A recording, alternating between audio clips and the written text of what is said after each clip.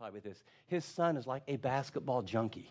I mean, he goes to sleep with the ball in his bed, and, he saves up his money to get a special kind of tennis shoes and wears his favorite player jersey. That's all he can think about, basketball, basketball, basketball. So, he's on the phone and his dad's trying to call to let him know, hey, everything's okay and the ministry's going well and we're safe because there were some crazy things happening where we were. And this little boy he goes, Dad, I can't even talk to you right now. Do you understand what's happening right now? And he said, no, what's going on? Dad, the dream team 3, we're down by like 15 points at halftime and I think we're going to lose. What's the world coming to? What's the world coming to, Dad, when the dream team, the best players in the world, my heroes, they're going to lose? And his dad very calmly said, son, relax. Wait a second. First of all, how's your mom? No, Dad, you got to, It was like the only thing that mattered was this basketball game. So his father said, I guarantee that they'll win. Really, Dad? Yeah. Take my word for it, son. I promise you, without a doubt, just relax, take a deep breath, go back in front of the TV. The second half will be played. They will win the game. You can bank on it. I'm your father, and you can trust me. Really, Dad? Yeah. So he says that, and the kid gets, well, okay, I think things be pretty good. Now, this fellow does not have the gift of prophecy. There's a 12-hour time change. The Olympic game is being viewed in America 12 hours later than it actually happened.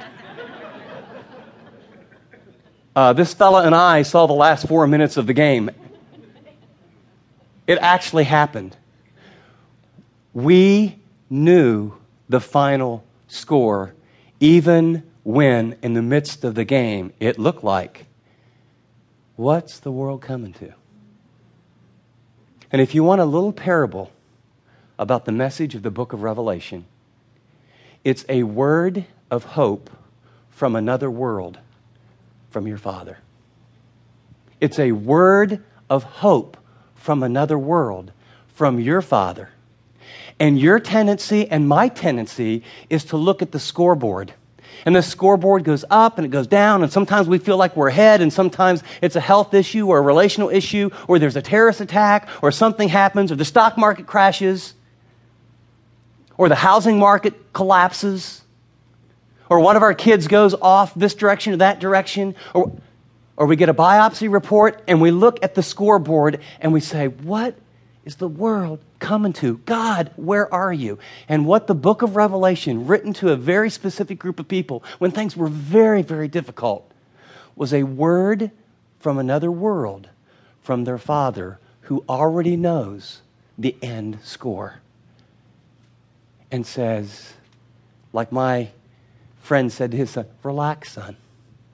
Just sit down and relax. You'll notice in your notes, that was a word of hope from another world for a little boy in America. There was also a word of hope for a lonely disciple in Patmos. Patmos was an island. The year is about AD 95, 96. The disciple or the apostle, his name is John. He's exiled.